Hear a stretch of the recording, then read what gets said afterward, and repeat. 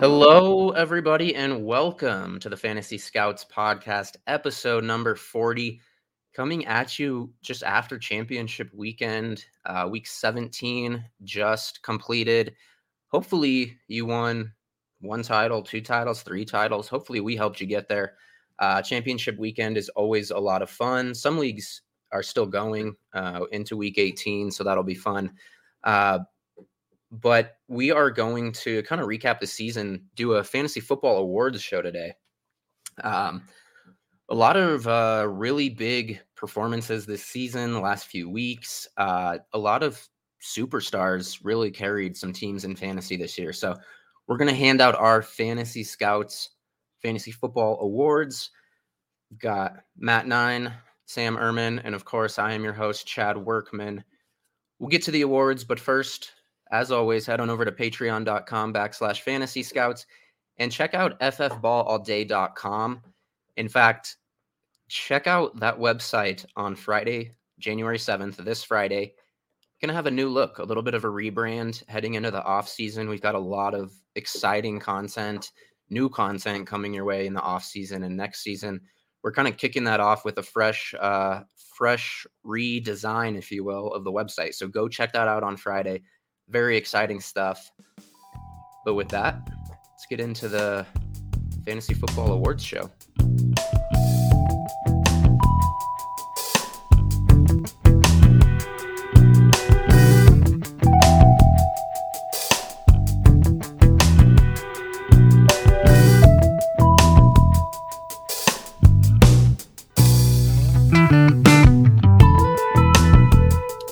All right.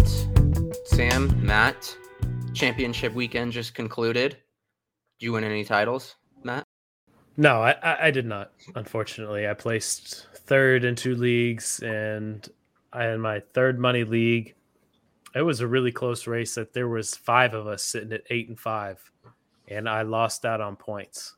So I did not make the winner's bracket, and I ended up placing seventh in that one out of 12. So I am a little bitter about one league. I won the championship last year at 10-2, or I guess it was 11-2, and this year I was first seed, the one seed again with the bye, 12-2, and I lost to the team who barely made the playoffs at 6-8, just because my squad didn't show up and I played against that week. It was 2 weeks ago. It was Burrow, it was Higgins game, it was Chubb game, Devontae Adams, like Deebo Samuel. Like I just lost to everybody that had the best week of their entire season and happened to be all on the same team. So it was just really unfortunate. Otherwise, I probably should be sitting back-to-back champ in that league, because what my team did this past week and for third place would have absolutely crushed either of the teams in the final. So, yeah, that's pretty much how mine went too. I don't play in a lot of leagues. And the league that I care most about went 13-1, dominated the entire season. And then second round I had the bye. So second round, my whole team, like literally three guys get hurt. I was favorited by like almost 100 points. Literally everything that could have went wrong for me to lose that game did. So I ended up losing, right? And then, of course, my team clicks back this week, and I would have won the championship this week, And instead, I'm sitting at third place with a guy who won first, has, in my opinion, a clearly inferior team, and I have to hear about it for next year. Granted, he's my best friend, so we talk a lot of shit, and our teams were pretty even. But, I would have beat him again for the championship. That would have been back-to-back. But, sometimes the fantasy gods strike you as, you're not going anywhere this week. And, 2 weeks ago or whatever it was now, my whole team, literally I had three people get hurt, a bunch of people didn't perform. And on the guy I lost to still only put up 155 points. And I normally put up over 200 every week. I mean, literally his team wasn't very good. He didn't deserve to win, but my team, you got to perform, you got to win. And of course, a team clicking again this week would have won the championship, would have beat Ryan. But here we are sitting third place, with a team that's absolutely incredible, that had no right to be in that third place competition game. I beat the guy I played this week by almost 100, and I knew I would. Like, I wasn't even worried. It is what it is. But I think the most thing I'm bitter about is the fact that I didn't lose anybody to COVID over the last few weeks. Like, there was a bunch of weird semifinal lineups, in championship lineups, and I didn't lose a single person. I just flat out lost, and that hurts the most. I have no excuse. Yeah, see, mine was, I was getting help. Like, I was obviously injury derailed, and, CMC was down early, and Ridley, quit halfway through the season. So it was like, I didn't have those guys, but, I still had obviously an incredible team, Saquon's still my, RB4 of that team, that's kind of where I was. But, yeah, I mean, my guys didn't show up, they didn't perform. And, it was one of those things where it's like, the week was so bad. I only scored 145 points. I went back and looked. I'd never scored less than 160 points in that league ever. And then, I scored 145 points. And it was funny because it was like, you ever had, one of those weeks where you're watching and your guy has a huge play, and then, of course, you see that little fucking yellow icon marker at the end? Dude, that was that 2 weeks ago. It was like, my guy had a big play, call back immediately every time. Or I couldn't believe Adam Thielen gets hurt in the first quarter. It's like he's on his way to have a huge game, gets hurt. Just stuff like that where it's like, I had 3 guys get hurt. Saquon didn't play the entire second half. Everything that could have went wrong happened. I lost, and then obviously I would have won this week. So it's just an extra, I guess, slap in your face from the fantasy gods. And honestly, I'm glad that you felt the same way. How about you, Chad? Yeah, I'm pretty much in the same boat as you guys. I think I mentioned it on the podcast earlier, but I won 3 of 4, or I won 2 dynasty leagues last year and placed second in one and third in the other. So all top 3 finishes. And I just knew that this year I didn't have, the little things bouncing my way. I made the title game in my main league, so I was trying to go back to back there. But I lost, throughout the season, I lost Russell Wilson. I lost Derrick Henry at one point, traded for Christian McCaffrey. Then he goes down, lost Chubb, James Robinson, Michael Gallup, A.J. Brown for a while. T. Higgins was out for a while. Darren Waller. So I just lost. I mean, it was just – yeah. And that's how, all of my teams were. But I'm in another title game that's going into week 18. And then another league, which I won back-to-back the first 2 years. We're in year 3 now. I actually just missed the playoffs by, points, like you, Matt. And then we do – the winner of the consolation bracket gets a comp pick. They get pick 113, and I ran through the consolation bracket, so pretty pumped to get that pick 113. But 113 is high for a comp pick. It is. We do 313. So 12-man league. You should be in the middle, honestly, and do the second. In one league I'm in, that the analysts on Twitter, the League Dynasty Twitter gentlemen, it used to be 113, and then they switched it to 213, and I feel like that's much better because it's still a valuable pick, but it's not enough where it's totally going to ruin someone's draft plan. And that's what we found with what 1.13 did. That's true. Yeah, I think 113 just provides a lot of motivation if you're not in the playoffs. I had a lot of injuries and stuff, and I made moves for guys like Antonio Gibson. I didn't trade for just a bunch of picks. And that way I knew I'd have a strong shot if I missed the playoffs to win that consolation. So it's kind of a good, just a way to, not trade away all your studs essentially. But I got a question for y'all. Yeah. If you could think back on this season, what is the one, you can only pick one. What is the one trade that you absolutely crushed? For me, part of the swap, I did I swapped a lot of Deontay shares for DJ Moore. That was part of the trade, but I think my biggest thing that I did, I was able to flip Barkley for Mixon just about everywhere, and that proved to be a very beneficial trade. I don't know if I remember, I've, in my main league, I've had a lot of great trades that built me, a God squad. Honestly, I'll tell you one trade I regret is mid-season, I traded my late second and a fourth for Adam Thielen. That dude did nothing but burn me after I traded him. I wish I could have that. Yeah. It's only 2.09, but I wish I could have that pick back, because it's He fucked me so hard. Every time I started him, he got hurt. I think my favorite trade in that league I just mentioned where I won the consolation, my team is really good. I just had injuries and I had a few older guys, so I just wanted to reload for next year. I traded Brandon Bolden, Keenan Allen, Dalvin Cook for Allen Robinson, OJ Howard, DJ Shark, Antonio Gibson, Kadarius Toney. Oof, I like that. Yeah. You know what? I'll take that back. You know what trade this year that I made that I guess I'm extremely happy about? There's two. One of them, Sony Michel helped. He would have helped me win the league had my team didn't choke. And he's been great. I traded Kyle Granson and like 2.10 for Sony Michel and 2.08. Very happy with that. Yeah. But honestly, the bigger one for me for the season, my phone's blowing up. Trying to mute that. Before the season, I traded Dak Prescott in 2 seconds. Both of them turned out to be really late for Justin Herbert. And honestly, I'm very happy with that, especially with how, we've seen, that big Justin Herbert jump, finishing the season as the QB3, Dak really struggling. I'm happy with that. I didn't make a whole lot of trades that I can remember that really I don't know if that makes any sense. It does make sense, but let's get into the awards show. This is a really fun episode for us, and I think the listeners. There's probably some obvious picks that we'll have in common here, but there's also some stuff we'll disagree on, and of course we'll talk kind of runner-ups and honorable mentions, and just get into kind of the nitty-gritty, and of course we'll see kind of what we think of these guys going into next year as well, if they can kind of repeat some performances. So with that, the first fantasy football award that we will be handing out is comeback player of the year. So somebody who was down and out last year, or injuries or whatever, come back strong this year. You know the drill.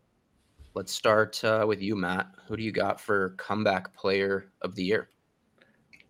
Wow, I just mentioned him, and I don't know how.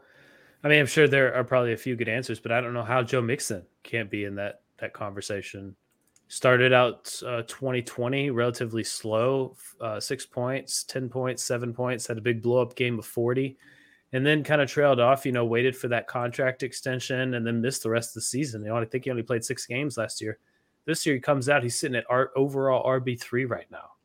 And he wasn't being drafted as that. I believe he was being drafted in the 4th round, 3rd round, 4th round. Mid-range to back-end RB2 type stuff, and he's absolutely balled out this year. How about you, Sam? Is that also your selection, or do you have somebody else for us? Well, I have 2 people, and I'm going to mention the one really quickly, Joe Burrow. Yeah, he's the other one I was thinking of. Yeah, I think you have to too, but here's the one that I really want to point out. If you drafted this kid, you won your leagues. Deebo Samuel. That was my pick. Yep. Deebo Samuel it was never a question of talent with him. It was always availability. This year, for the most part, he's been healthy, unstoppable. Great fantasy asset. Glad to see him healthy, balling. Absolutely, in my book, one of the best comeback players of the year. For sure. Yep, I agree with that. He only played 7 games last year, and he showed some flashes, but. That's the thing is he always did, but he would just get hurt. I remember Jason Moore, the fantasy footballers, comparing him to dots, where they're really good when you first get them. If you let them sit for a little bit, they're not going to be, you're not going to have them long. It's they don't last very long. And I always thought that was true, but then Deebo finds a way to stay healthy this year, and I couldn't be happier for him. And you look at just pulled up his dynasty startup ADP on DLF. Back in August, he was going as wide receiver 40, moved up to wide receiver 35 in September. October was wide receiver 25. Now in December, his latest ADP is wide receiver 10. So that just shows you kind of the leap that he took. And like you said, I mean, he showed the flashes last year. He just couldn't stay healthy, but he really put it together this year and definitely was a main component of a lot of championship teams. So for me, it's Deebo. I was also going to mention Joe Burrow. He's been as good as I would have hoped. I don't own him anywhere, but being attached to those 2 young wide receivers in that offense, he's a guy that Bengals offense is going to be fun for a long time. So, but with that, yeah, I think Joe Mixon was somebody who he had a strong year. kind of tailed off a little late, right? But he had some big numbers kind of in the early mid parts of the season. He had a big game a couple weeks ago. Yeah, week 16 against Baltimore when they absolutely crushed them. Scored almost 30. Oh, that's right. Yeah. But other than that, yeah, it was in between there. That was pancaked between a lot of, 12 to 15 type point performances. But in the first part of the year, I believe he was on pace with JT as far as total touchdowns there go for a handful of weeks. They were neck and neck. So. Yeah, absolutely. And he still was RB at this point, at least he's RB4 in terms of overall points. I think RB5 in terms of average, but yeah, I mean, he averaged 18 points per game still. And, even his down weeks were, he only had 4 games less than double digit points, and they were 7 points, 8.8, 9.4, and 8.1. So he didn't really have any duds either. I mean, you can, even a 7-8 point week, that's not good, but he didn't have any like 2-point games or anything. And it's crazy too. Like I still feel comfortable taking him as startup. Like he's only 25 years old. Feels like he's been in the league for a decade. And just being attached to that offense, he's going to continue to have a lot of scoring opportunities and such. So I'm running it back next year with him. Do we think that Deebo Samuel can and will replicate this performance next year, or are we still worried about his injuries and that Trey Lance worries me a little bit just because, he's gonna run the ball a lot, but Deebo's a guy that they use him in the backfield, they use him out wide, they run him in the slot. I mean, they move him all around and manufacture touches. So I think he's gonna get his, but are you worried about Lance or just his injury history? No, I don't think I'm really worried about any of that. I just think that in terms of reality and value, he's probably at his peak. But I still think he's going to be a really good player moving forward. It just depends if he's healthy. I think Shanahan understands how dynamic he is. So he likes to get him on the field in different places and positions. I do think Lance may affect him a little bit, but I mean, I don't think you can expect him to continue playing at this level for years to come. So I think you have to expect somewhat of a dip. So I'm not really worried. It's just, maybe, I don't know. I mean, like for him, it really just depends if he stays healthy, in my opinion. Yeah, I would definitely be open to moving him if I had him anywhere for, if you're getting that ADP startup of wide receiver 10, if you can get that value back in a trade, I think I would be interested in. Yeah, you might have to cut that, your mic. Cause you sound like you're playing guitar. Yeah, I think I would be open to moving him at that wide receiver 10 value just because there are enough variables with Lance and the injuries that I would like a more consistent, reliable producer. But I mean, he's a stud, so I'm not going to fault anybody for hanging on to him and expecting another year of that. I think the thing that you have to be careful about is,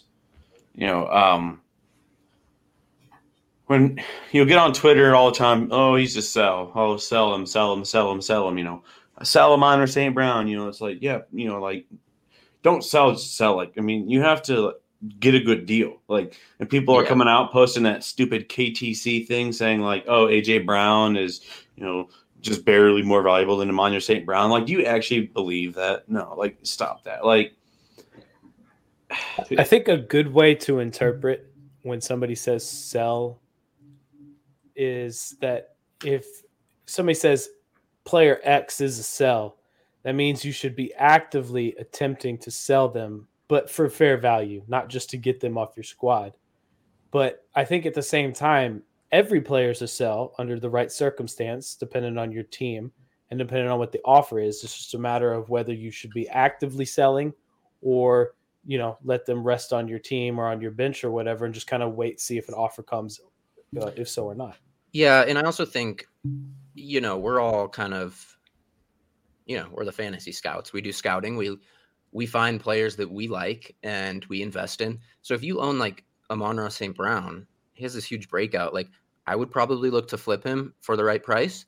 But if you were somebody who loved Amon-Ra St. Brown coming in, you thought he was going to be a stud and you truly believe in him, you know, you don't have to just trade him because he had a good stretch there. Like you know, if you believe in the player, Yeah. keep him on your team. If he's your guy, hold on to him. Believe your process until something changes that you recognize it needs to be adjusted. Yep. Yeah. No, I mean, I don't disagree. I'm just saying, like, in general. And like Amon St. Brown, I think he's really interesting. I think he's obviously probably playing at his volume peak, which obviously I think, like, in terms of value makes him a sell. But if you wasn't breaking out, like, you know, there's tons of guys who are in situations where it's him and nobody else, and he's not doing anything. Amon St. Brown is balling. And it's not like he's going to completely disappear. Like, I think people think, like, oh, TJ Hawkinson's going to come back. You know, they drafted Amon St. Brown. Well, you know, no volume left for Amon St. Brown.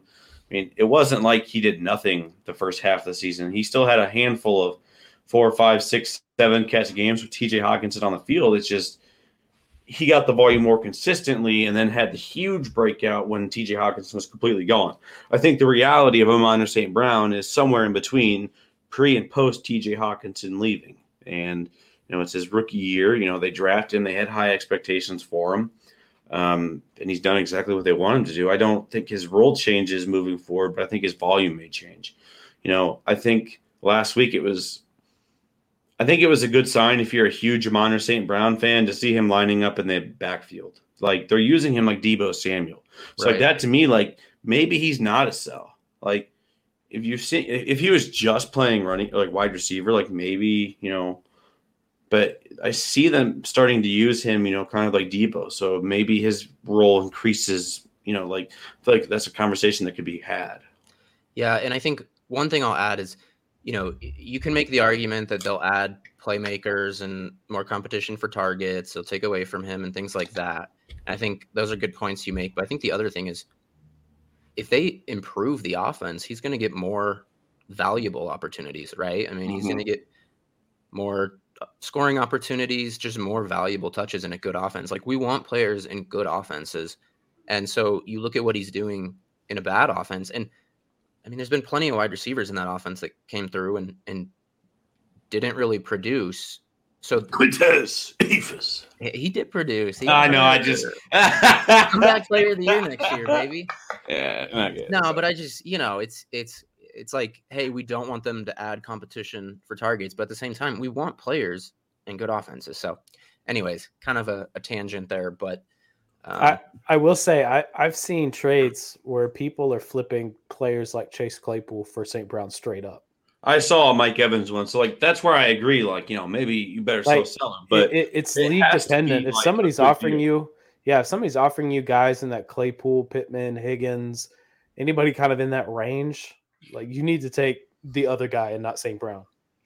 Or even at first, like if someone comes to me right now with like a mid-second, I'm probably just gonna hold on to Amon St. Brown there. Like, you know, like, you didn't draft him in the second or third round, so like, yeah, if you want to take the immediate like flip profit, you probably can and go package that with somebody else. But if like you're looking at Amon St. Brown as like a viable depth piece moving forward, probably, and you know, if he's able to maintain, you know, like, it's, you know, people want to say like, oh, he only broke out after Hawkinson, but holy crap, you know, you're looking like he had a 6 reception game week 4, 5 or 7 reception game week 6, you know, 5 the next week. So it's like he's been doing this all season.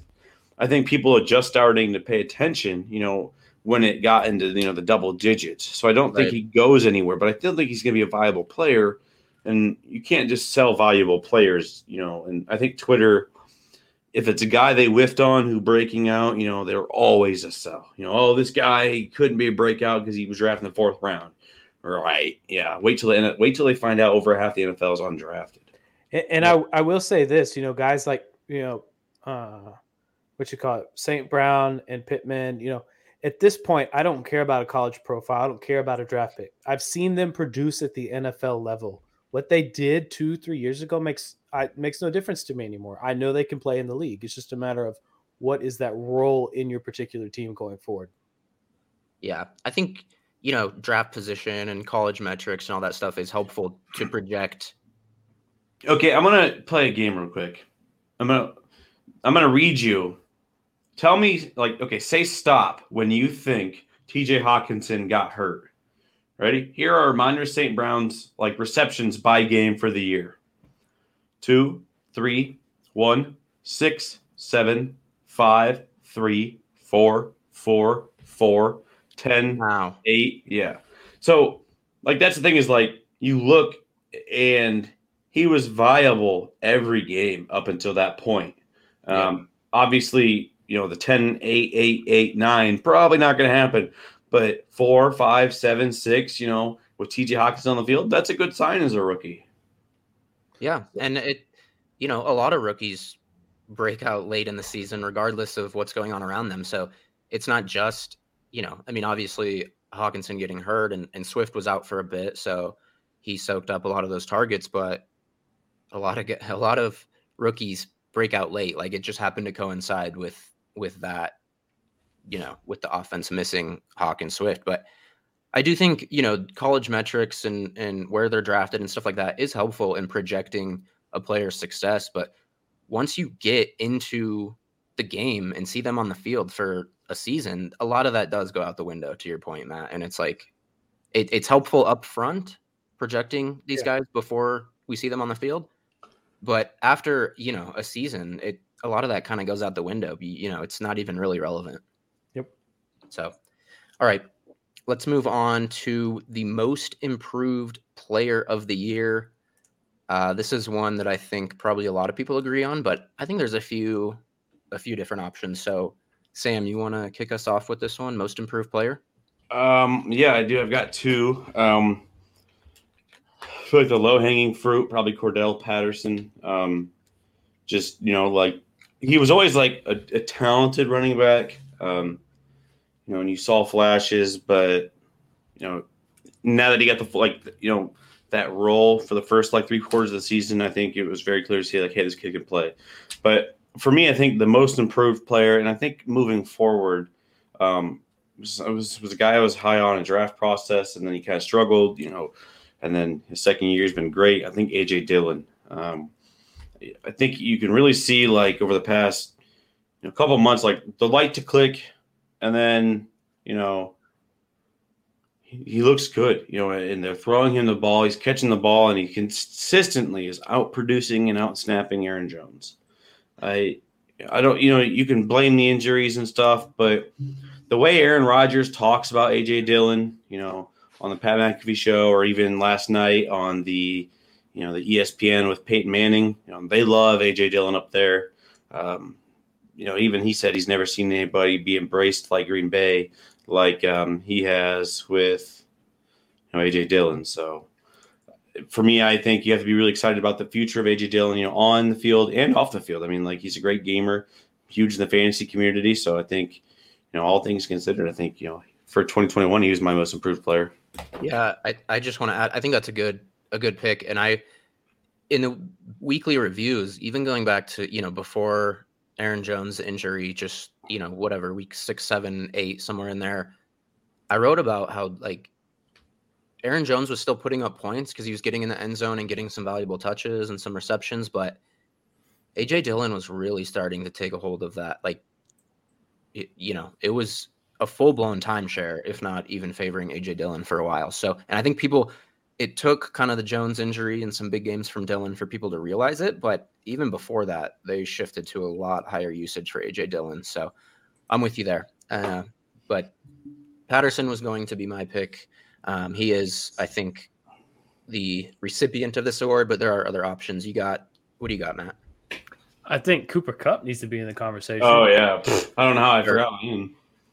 I mean, when we think of improved, I mean, Cooper Kupp was good before, and he always had good seasons, good fantasy seasons. But this particular one, I mean, he's absolutely jumped to another level.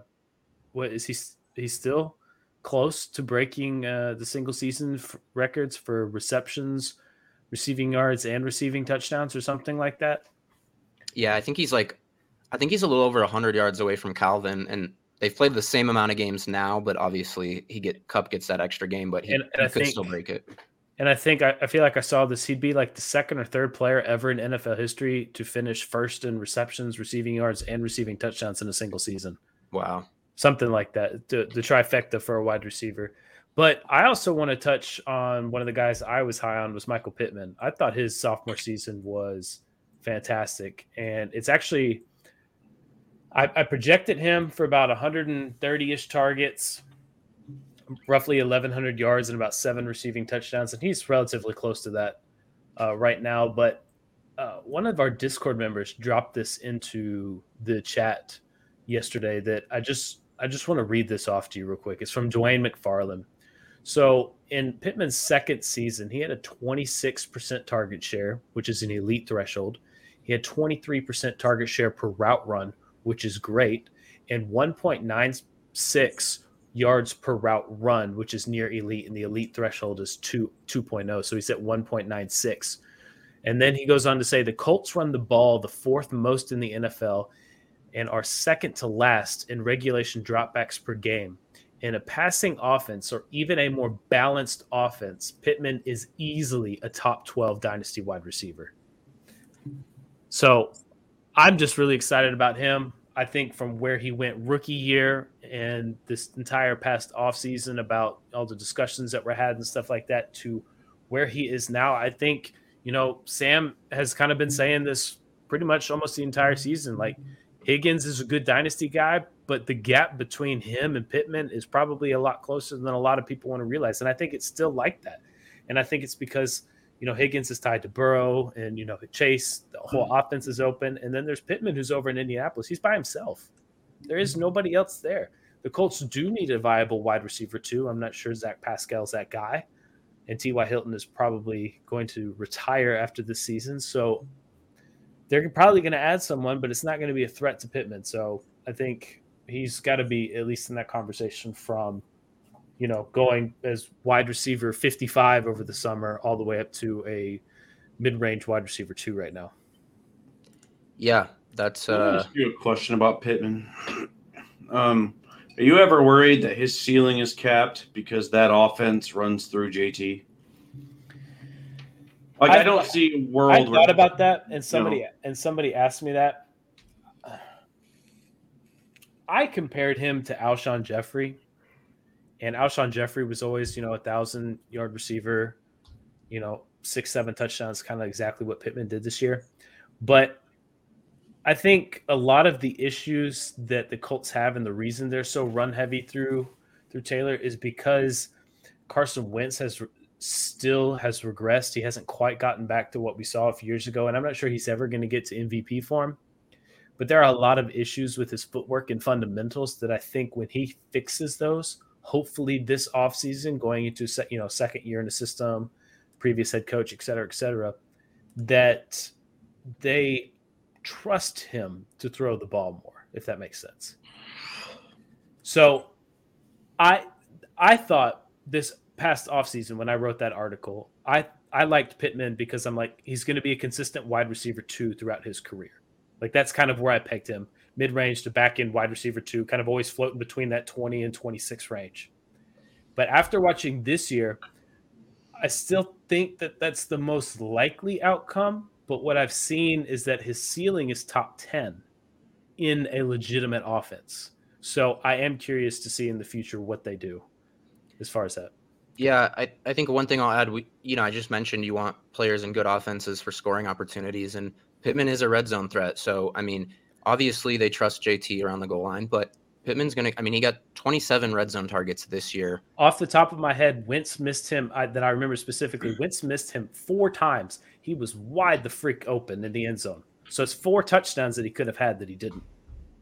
Yeah, he was targeted 7 times in the end zone, caught 3 of them, I believe. Yep, so those are the other 4. The 4, yeah. And I think that 27 red zone targets will go up. The elite guys, Kupp is all the way up at 54.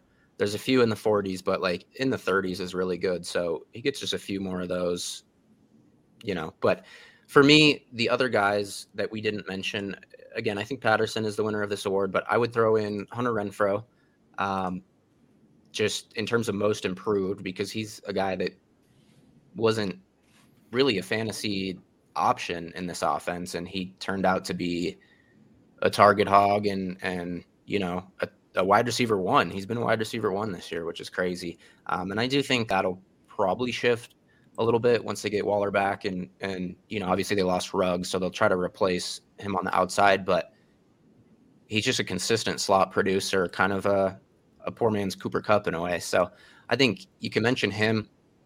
The other one I would mention, and I guess this can kind of be argued because he was really good before, but that's Mark Andrews, because he's had some good seasons, but he's got almost 1,300 receiving yards.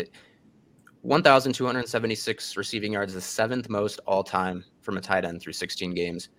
And then he's got 99 receptions, and there's only been 900 catcher seasons for tight ends. And he's going to get there next week. So he'll be one of 10 guys at the tight end position for 100 receiving yards. And I just think with this offense, obviously they'll get some running backs back next season, but I mean, they let Lamar throw it a lot, and Andrews is the focal point of that passing offense over the middle. So I think he's kind of solidified himself.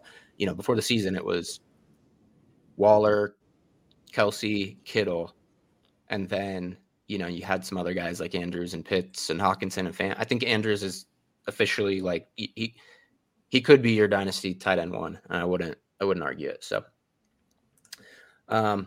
let's move on. This one is not my favorite to talk about, but it's important to cover the busts as well. So start with Matt. Biggest bust in fantasy football this year?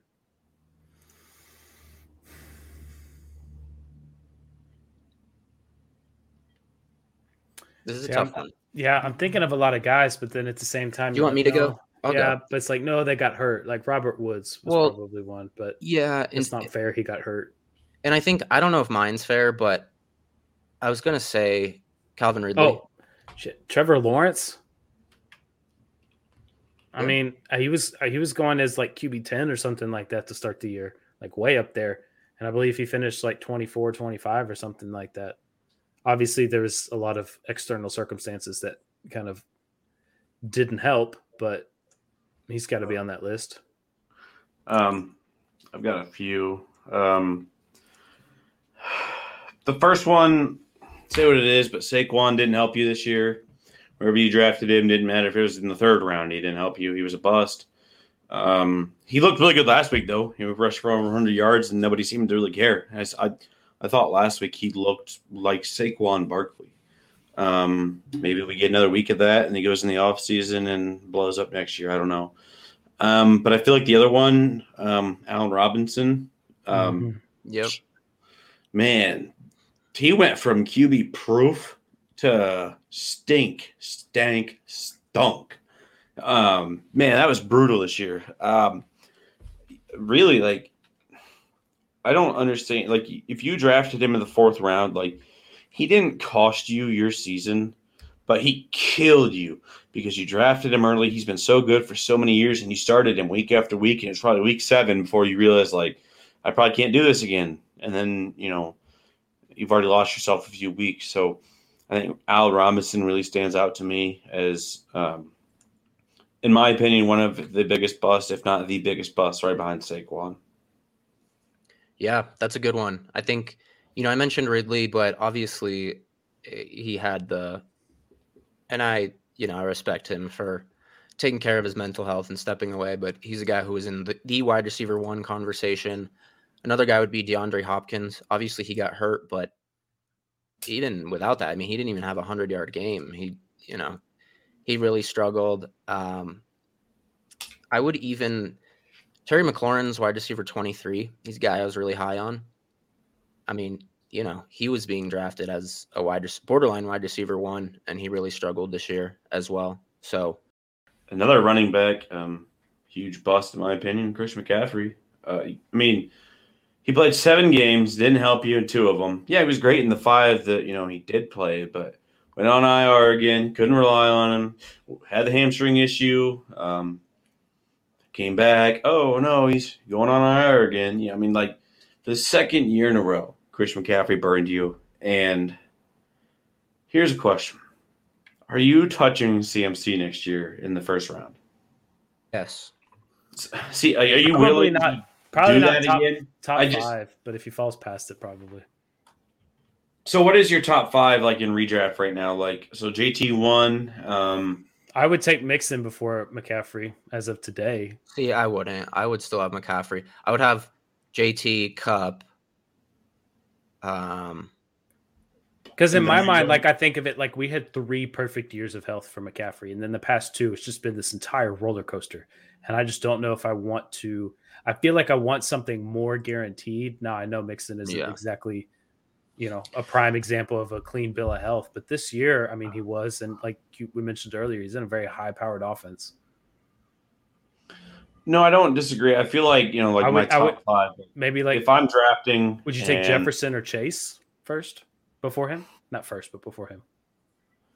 See, I wouldn't. But I'm also a risky drafter, admittedly, and that's why I don't win a lot in redraft. I'm either first or last, basically. Like I drafted Saquon Barkley and Calvin Ridley this past year, the only redraft league I did, because the upside, like I got Saquon late first, which I understand. Like people were scared off of him, but I was like, if he hits his ceiling, getting him like the late first is a home run. So I think the same with CMC. If you can get him pick 5, 6, 7, I think he's still going to go value. Top 6 or 7 just off name value and what we know he can be. So I think the frustrating part about Saquon is before he got hurt, the dude was looking really good, and then fluke injury, like not his fault. Guy just, whatever. He's out for an extended amount of time. He comes back and it's just been just a guy. And then, it was okay for fantasy. He really screwed you in fantasy, some weeks. But, even last week, it wasn't very good for fantasy, 10.2 points. But he rushed for 100-some yards. Like I thought he looked really good, but, Daniel Jones is – I don't think Daniel Jones is the answer. But I know Jake Fromm and Mike Glennon are not the answer. And in a world without them, you're seeing it now. Like with a world without Daniel Jones is a world with like Jake Fromm and those guys, and it's not pretty. Like Daniel Jones is, at least competent and, is athletic enough to like extend drives, and he's intelligent enough and is capable enough to check the ball down to Saquon. I've watched Mike Glennon over the past few weeks and Jake Fromm. They can't hit Saquon on a check down. I watched one last week where Mike Glennon they set up the screen pass to Saquon, and he was probably 6 feet away from Saquon, and he threw it not only over his head, but he probably threw it 150 miles an hour, like over his head. Like it's like all you had to do was like right there. Carson Wentz can't hit JT on a check down either. I don't know. We can move on. I just wanted to rant about. Can I just give you a few more running backs before we move on? I would say Trey Sermon is one. He was going all the way up at like RB23 in preseason, and just nothing this year. Literally. Clyde Edwards-Helaire, he had some bright spots, but he was a guy that a lot of people were expecting a huge bounce back season. And then to a lesser extent, Mike Davis. I mean, people were drafting him as an RB2 this year, and obviously Patterson really took his job, and Davis was basically unplayable for most of the season. So, well, if we're gonna talk about Trey Sermon, then most improved player, I think Elijah Mitchell got to be in there. So. Can you do most improved for a rookie? Like we hadn't seen him yet, so you could bring him up as rookie of the year. That's true. But like breakout player, I put breakout player in alternate awards. I don't know if we really need to talk about it as similar to most improved, but he could definitely be breakout player of the year. But for now, let's move on to best playoff performance. Who was a guy that just smashed around the playoffs if you had him on your team? I can think of a couple names right off the bat. Yeah, I got 2. Obviously, Jamar Chase, absolutely. I know the one Matt's going to say, and I wanted to say it first just because Matt wanted to say it so I could take it from him. But I'll save mine. I'll save my second one. Same. Go ahead, Matt. You can have it. Rashad Penny. Yep. Finally! I'm so bitter about it, though. Like, I held on to this dude and traded for him in my home league and traded him away and traded back for him like 3 different times over the past 3 years. He has not left my rosters since the rookie draft day in 2018. You know, the worst part is, like, right before the playoffs, like, in my main league, Joe offered me to him for, like, a 4th, and I was like, I would like him. I think, but, I've been burned. I just don't see it happening. So then, and that was like, Rashad Penny, like, hamstring issue, like, could go on IR. Like, I saw that report, and I was like, oh, no. Like, you know what? I'll keep the 4th. And then Rashad Penny comes out and is just an absolute superstar. Like, Rashad Penny is exactly what I thought he would be if he was healthy, and sure, of course enough, he's not on my team. Over the last 4 weeks, he's rushed for over 450 yards and like 6 touchdowns or something like that. It's like 5.6 yards per carry. I mean, he's just been lights out the past few Yeah. years. And talk about a guy who's like playing for a contract at the absolute last moment possible, but he's balling out. So Yeah, I Talent wrote was about never an it. issue, so I'm Right. glad he's healthy. I wrote about it in the weekly review. He's RB1 from weeks 14 to 17, 481 yards in that 4-week span, which is the most he's ever produced in a season, let alone a 4-week span. I mean, So, obviously it's not probable, but if you extrapolate this 4-game sample size over the course of a season, he's going to rush for over 2,000 yards. right. Yeah. I honestly, okay, so my best playoff performer, I got 2 low-hanging fruit on this one. Devontae Adams, obviously you're starting him, but 33 points per game in the playoffs. That's unreal. You can't, I think that, has to be in this conversation. 33 points per game during that stretch, 2 touchdowns, the dude's balling. But then also Amon-Ra St. Brown. I know we just talked about him, but if you started him every week in the playoffs, congratulations. He was a wide receiver 1. Yep. I was going to mention him as well. The last name, I think Chase would be my pick, or Amon-Ra St. Brown. Those two maybe share it. T. Higgins, maybe. I know he didn't do a lot last week, and I know he burned you most of the season, but after I tweeted, that he was struggling, he blew up. So, which was right in the fantasy playoffs. And I tweeted a lot about him and wrote about him just to stick with him because the targets and utilization was there. He was struggling to come down with a lot of the 50-50 balls, and that certainly changed. But, on that end, I don't necessarily value QBs that highly, but in a 2-quarterback league or what have you, I mean, Joe Burrow, he outscored, he was the highest scorer through the playoff weeks. Outscored the next closest was Josh Allen with 76 points. Burrow had 85. So, he even outscored the QB1 and was just I've been listening to some podcasts and stuff on best ball. I don't know if you guys really play best ball, but I really enjoy it. But all of the winners had, some combination of St. Brown, Jamar Chase, Rashad Penny, and some Burrow. So those are the guys, and like you said, Devontae Adams, Cooper Kupp, all those guys. But I think Jamar Chase and Amon-Ra St. Brown were the two that really stand out to me, and Penny. All right, let's move on to Rookie of the Year. I think we all, I don't know. Are we all in agreement? I think it's Jamar Chase. Yes. I'm going to actually change my answer. Okay. Jamar Chase has been the best rookie by far. I don't think anybody can get that. But I think if you're talking value and production, Elijah Mitchell is the Rookie of the Year because he was free and he was an RB1. Jamar Chase, you had to draft him in the 2nd round. So, if you want to bring in value into the conversation, I think Elijah Mitchell deserves to be talked about because he was literally free and was an RB1 on the year, in the points per game. Jamar Chase, you had to pay up for him, and he was even better than advertised, but you had to pay up to get Chase. Right. That's a good point. And I think Najee Harris is kind of in that conversation with Chase, but neither of them offered extreme value. But just in terms of being the best rookie, I think it's Chase then Harris. But yeah. Elijah Mitchell smashed in terms of his value. I mean, all my leagues, he went, I think, in the the 4th round of rookie drafts. So huge value there. What do you think, I Matt? cut him right before the season in my main league. And it was like, It was between him and Amir Smith-Marset. And I was like, well, there's been no buzz about Elijah Mitchell. He was a 6th round draft pick. Smith-Marset was a 5th. There's been some buzz about Smith, So he was I always have one kind of later round rookie running back that I like. He was 2nd to Jarrett Patterson. So Jarrett Patterson is the one that I probably took over him in places because I just love Jarrett Patterson. But Mitchell was right there for me. So I get it. I just missed out on him. Yeah, I was high on him for a 6th round pick. It's just where does he fit in? Yeah, exactly. It was does he really fit in here? And I was like, is he really ever going to play? People forget Raheem Mostert, he was still the starter. So yeah, it is what it is. But you got anything to add there, Matt? I mean, Jamar Chase, I think for me is rookie of the year. I do agree with Sam as far as value goes, where you took each guy respectively. Elijah Mitchell obviously provided a ton of value for next to nothing when you got him. But I think other guys that had really good moments, I think, Khalil Herbert had a 3-game stretch where I think he was like a top 4 back in the league at one point. Ramondre Stevenson has been surprisingly good. I was going to mention him. I understand he hasn't started all season, but again, he's had some really, really good moments. And if for some reason they opt out of Damien Harris here in the next 2 years, I think he could be a viable RB1, at least mid-range RB2.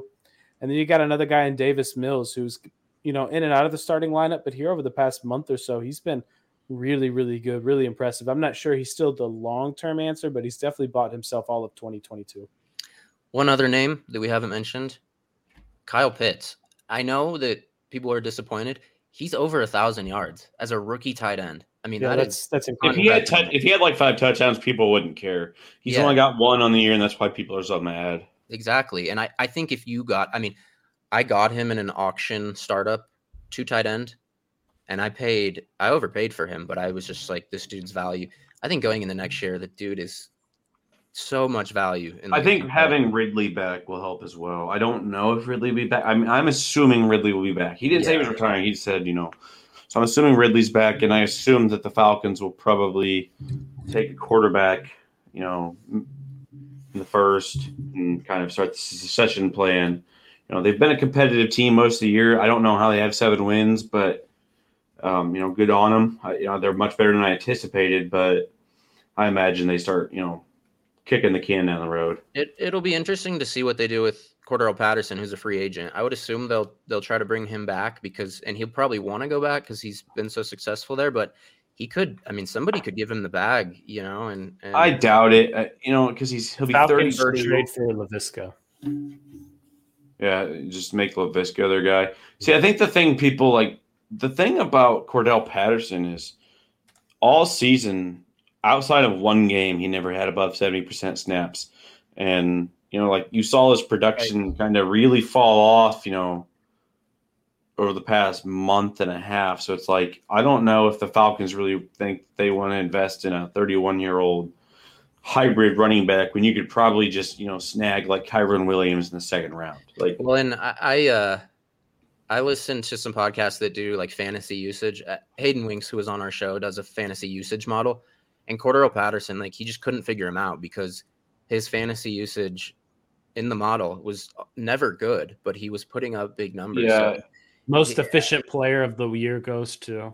Yeah. Yeah, so that was the thing is in my main league, the guy who had him won in 2 seconds, and I was like, you can get bent. I'm not paying that.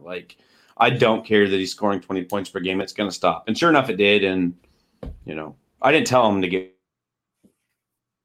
for Juju in a 3rd, but I think he's traded. You get the point, but sure.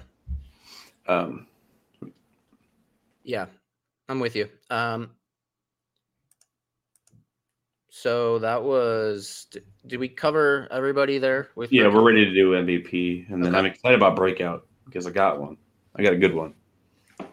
Should we save MVP if we want to cover? Do you want to cover breakout players and rising stars for next year? Let's do that last because Okay. Yeah, that's fair. So we can. Okay, Matt. Okay. MVP. We all know the MVP. It's JT. Come on. I don't. Okay. Let me give you. You got somebody different? Well, no, not. Maybe if you want to go quarterback. Well, so let me. I will say this. I want to give a shout out to Josh Allen. I believe he's the second, or at least he's the first time since 2006 or something like that we've had back-to-back. The same QB1 has gone back-to-back seasons. So shout out to him for that. But I would mention, I think Cooper Kupp is in the conversation. Yeah. He averaged for sure. 4.1 more points per game than Devontae Adams, who was wide receiver 2. 4.1 more points than the next closest wide receiver. That is, he's just having the season of all time. Yeah, I don't know. I would lean Cooper Kupp and especially, he was where he was like a 2nd, 3rd round pick, right? Where JT was expensive and he delivered. I love JT. Don't get me wrong. He's right there, but I think I would lean Kupp. Just that difference between wide receiver 1 and wide receiver 2 is pretty crazy to me. I mean, you look at Derrick Henry obviously got hurt, but he averaged over 24 points per game. Then Jonathan Taylor at 22 and a half. Next closest, Eckler averaged 21. So, I mean, not that JT wasn't dominant, but I don't think he was quite as far above his peers than Kupp was.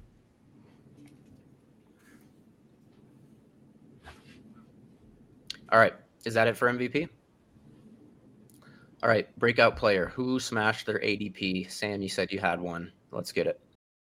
I have one that I'm actually really excited about, and I was watching the game last Sunday, and it occurred to me that he's probably going to be like an incredible value, and that is Josh Palmer. I don't know if Mike Williams is returning, but Josh Palmer can play. Like, if you've watched the Chargers this year, the kid's good. And I think that, I don't know what Mike's contract situation. Like, I know he's, probably not going to return on some hefty extension. They may bring him back.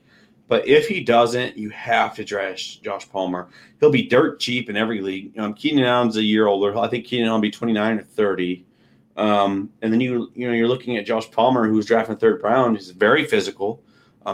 He runs a decent route tree. He doesn't run the cleanest of routes, and they like him. He's able to run in that Keenan Allen slot position, and he's able to go out wide and make big catches down the field.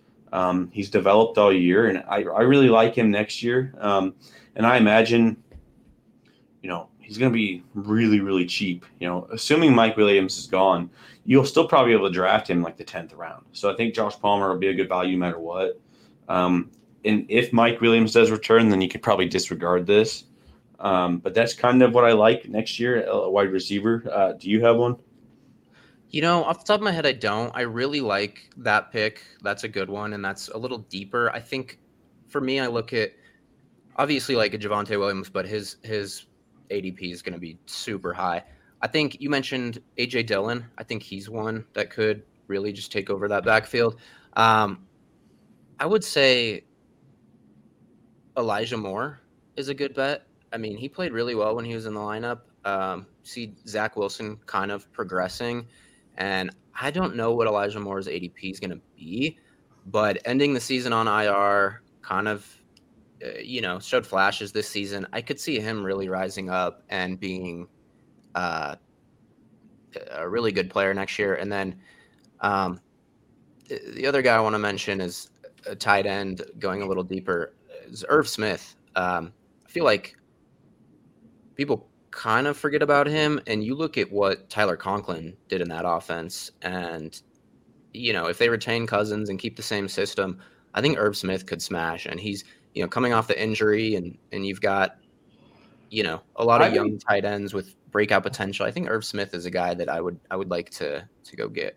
I don't know if I agree with that. Like, I loved Irv Smith coming into this year, and I was really disappointed when he got hurt, but I don't know how he's going to look off the injury.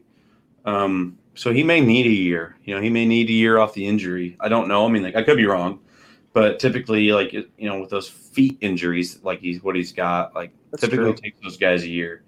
That's true. My next breakout player that I wanted to point out is actually potentially on the same team, KJ Osborne. Adam Thielen, he's getting up there in age. He'll be 32 next year. Let me look. Yeah, 32 next year. And KJ Osborne has stepped in very decently with Thielen out. And I don't believe Adam Thielen is under contract next year. So potentially having a new staff, Adam Thielen may walk. KJ Osborne may step into that wide receiver 2 role permanently. And, those weeks that Thielen has been out, it's not like Osborne hasn't done anything. He's had, both of those games where he stepped in. For Adam Thielen, who was over double-digit points, 14.7, 17.3, and then 17.8 and 14. So KJ Osborne puts up double-digit points. He's in the teens. And you saw his touchdown catch last week, against the Packers on that primetime game. Incredible grab. He's got a handful of really incredible catches this year. So he's somebody that I'm really intrigued on next year. potentially Thielen walking. KJ Osborne stepping into that wide receiver 2 spot could be very enticing for fantasy, especially considering that you can imagine that KJ Osborne's not going to sniff the double-digit rounds in your drafts. Sure. That's a really good one. I like that a lot. A few more names for me. This is more kind of breakout player who could smash their ADP next year. I'm really excited to see where David Njoku goes. Super talented. Loved him as a prospect. If he lands in the right offense, he could smash. Kind of a sleeper tight end, Brevin Jordan. He kind of has been under the radar, but he's played pretty well to end the season. And then at wide receiver, I'd go back to, I mentioned Terry McLaurin, and I think the perception now again is that he's kind of a low-end wide receiver too. If they figure out the quarterback position, I just think that dude is so good, and he was really hurt by the offense in the quarterback situation. So he's a guy I could see rising. And then lastly, this guy's definitely already on the radar, but DJ Moore. DJ Moore's had a really good season in an offense that is, has just been all over the place this year. I think he's a guy who could provide a lot of value next year. Yeah, I don't disagree. I think when you want to start, if you're talking early, who smashes their ADP, you have to look at guys who I imagine the fantasy community will probably either whiff on. And I think the guy I'm going to talk about, I think the analytics community is not going to like him. I think they're going to completely whiff on him coming out. He's going to be a rookie next year. And I know for a fact the NFL really likes him. And I've been high on him since he was a freshman. And obviously being a Notre Dame fan, I'm probably a little biased, but maybe Kyren Williams. Interesting. He is one of the best running backs out of the backfield, great pass catching back. So he's going to have safe, he's going to be safe wherever he goes.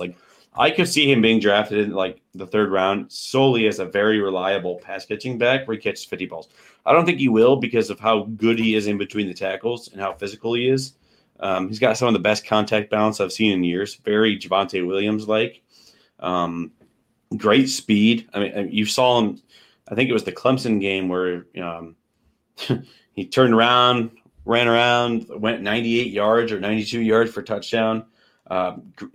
Is a slot wide receiver, a very physical, hard runner.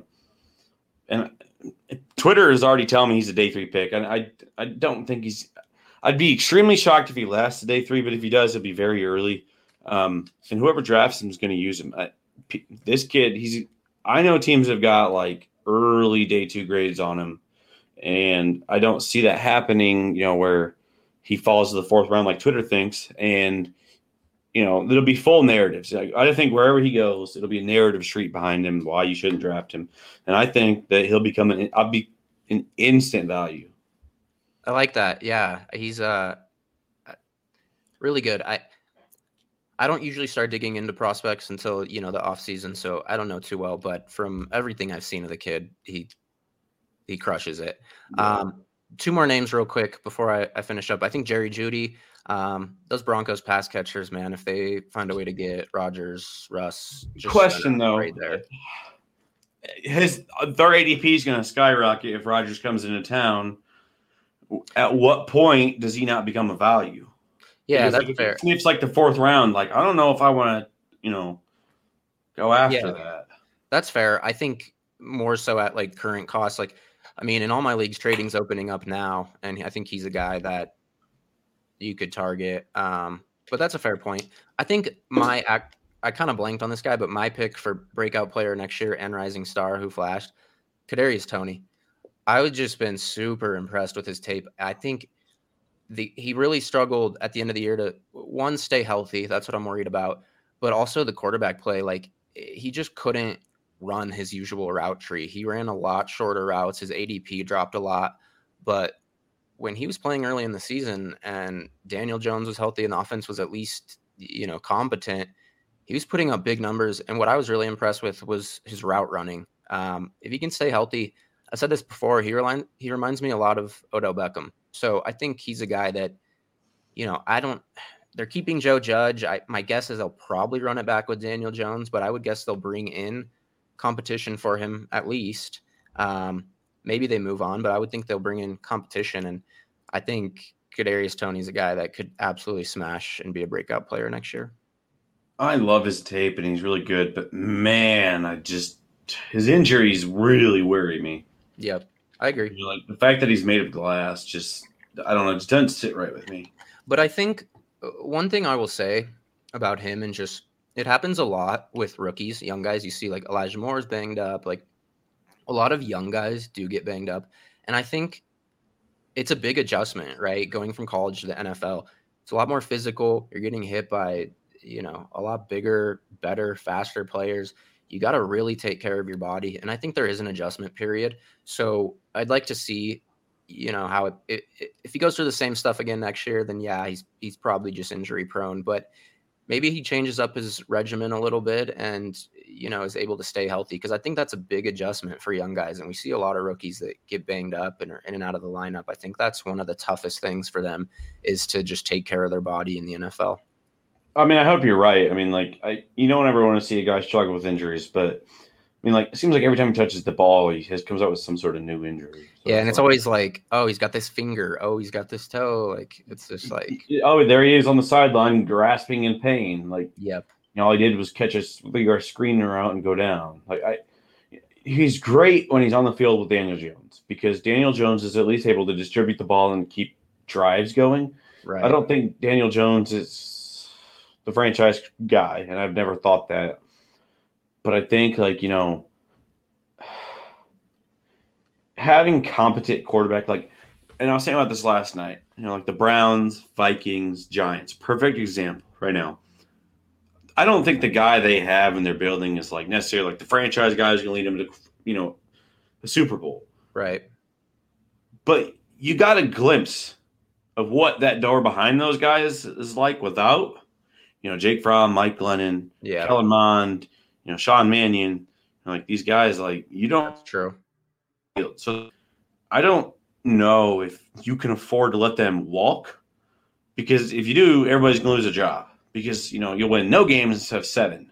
Right. But at the same time, I just feel like they're in such a tough spot, and I don't really know, where they can go with it. And I mean, I think they have to, when I say bring in competition, there's the free agent quarterback market is never flush with options, because quarterbacks are locked up, right? But you have guys like Mitchell Trubisky, Marcus Mariota, even Teddy Bridgewater, whatever. But they could bring in a guy that could push Daniel Jones, and if not, you feel comfortable switching over to him. Ryan Fitzpatrick, whether they want to go with a deep veteran or a guy that a younger guy that can improve, like Trubisky or Mariota. I don't know, but I think they have to bring in somebody. But I agree with your point. I mean, Daniel Jones is at least competent and can throw the ball downfield. It's so hard to watch him. And it's those guys aren't the answer. Like Baker Mayfield, he's been there for 4 years. You should know whether or not, if you spent the first overall pick with the guy, if you want to bring him back. Right. You shouldn't have to, date another year to find out. You should know. Yeah, it should be. I think about Chargers. No, it's been 2 years. The Chargers know. Hey, Justin exactly Herbert, what I was pretty good. As soon as he 2 years with Tua, we're not in love. I think after 4 years, if you're not in love, maybe you begin to peek behind that curtain, but you can't just kick the guy out, because you can't go back into QB purgatory. Yeah, you've got to have another option. I think if for example, if the Raiders miss the playoffs and decide to move on from Derek Carr, I think he's wildly underrated. The fact that they're even in playoff contention after the season they went through, if they decide to move on from Derek Carr, I think he'd be a great fit. I think if they decide to move off from Derek Carr, everybody should get ready for a very disappointing Russell Wilson-Derek Carr swap. Interesting. Just based off of kind of what I know. And then you have to understand, Pete Carroll's not going to want to take a rookie he's going to have to build around. Derek Carr's a competent guy who, can run the offense. Then Russell Wilson in Las Vegas answers, big market, yada, yada, yada. So a good football team. So I think that's probably the direction we're heading if they move. And it's not exciting, but I just kind of think that's what's going to happen. And then Aaron Rodgers will either return to Green Bay or end up in Pittsburgh. Yes, I agree with that. Unfortunately, I did think he was a near lock to go to Denver, but now I think you're right. I think Pittsburgh or he returns. If Minnesota decides to move off of Kirk Cousins, I think he'd be interesting in Cleveland. He may not be the guy, but I think he's definitely I don't know, an upgrade on. He's definitely an upgrade over Baker, but it's like they're the same kind of guy. Like you can win a lot of games with them, and but I'd much rather have Kirk over Baker. But all things considered, it's just I don't know. Like I was talking to Matt about this earlier, and I wouldn't be surprised if the Browns are sitting there at 12, and Sam Howell is sitting there, and they just swing. Yeah, I think people are underrating Trubisky a little bit. I mean, he was a former number 1 overall pick, and everybody wants to hate on Nagy, right? Number 2 overall pick. Or number 2. Wait. He went 2. Number 1 was 2017. Damn, why am I drawing blank? 2017. All I know is Trubisky went 2.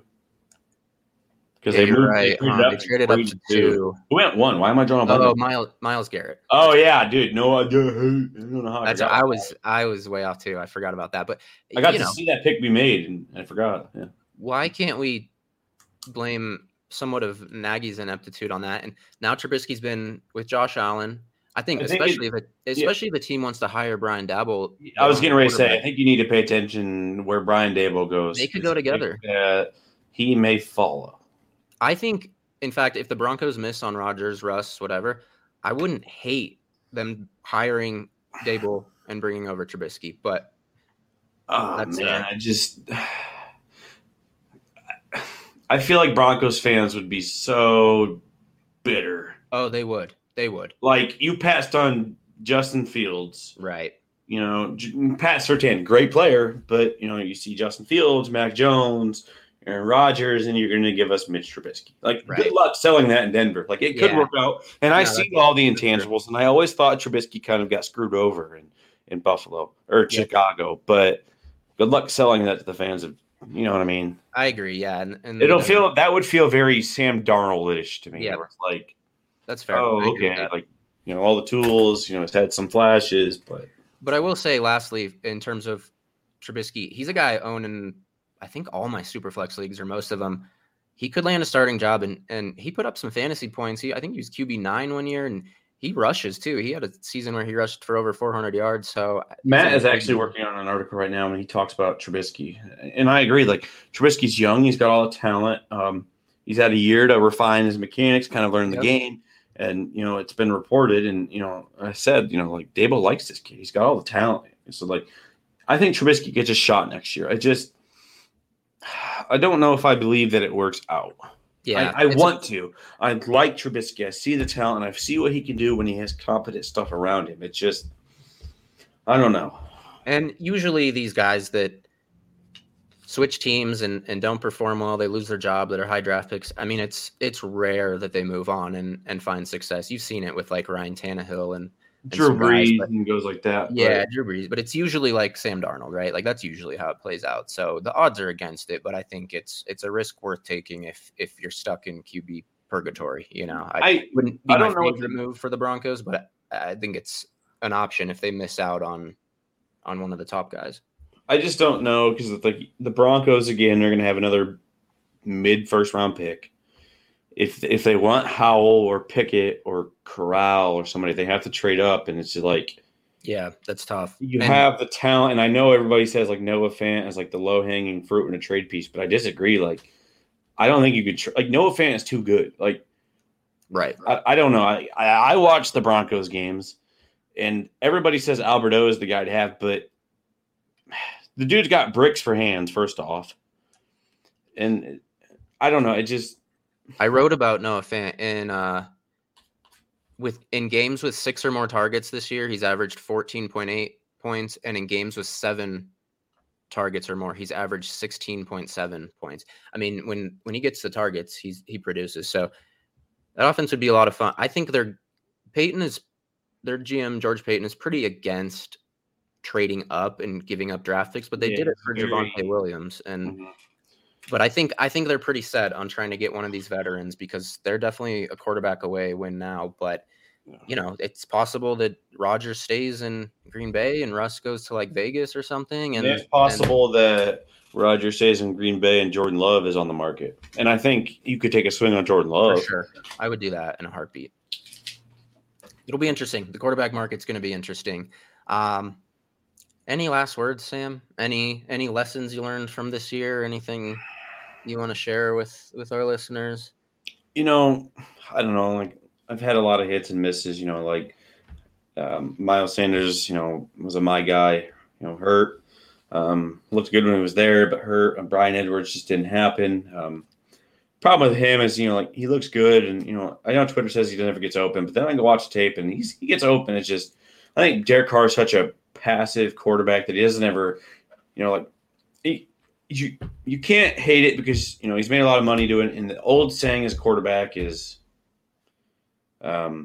simply, you can't go broke taking a profit. And Yep. the dude takes, the 5-yard route instead of the 15-yard route. And it's very frustrating to see. Yep. But it is what it is. With Brian Edwards, I think he's dead in the water unless they get a quarterback change. And I don't really think that's in the market right now. And you look at the Raiders, they're still in playoff contention. Despite everything that's happened, they're still in playoff contention. Their head coach gets fired. Henry Ruggs kills somebody. Damon Arnett cut. Somebody else cut. They have another DB DUI last night. And, you look at it, and there they are, still in the playoff contention. I don't see them going anywhere, but I don't know. Or I don't see Carr going anywhere, but I don't know if the Edwards breakout happens unless he does. And it is what it is. But you live and you learn, you move on. The thing about hyping up Brian Edwards is he never cost you a first round pick. Right. So.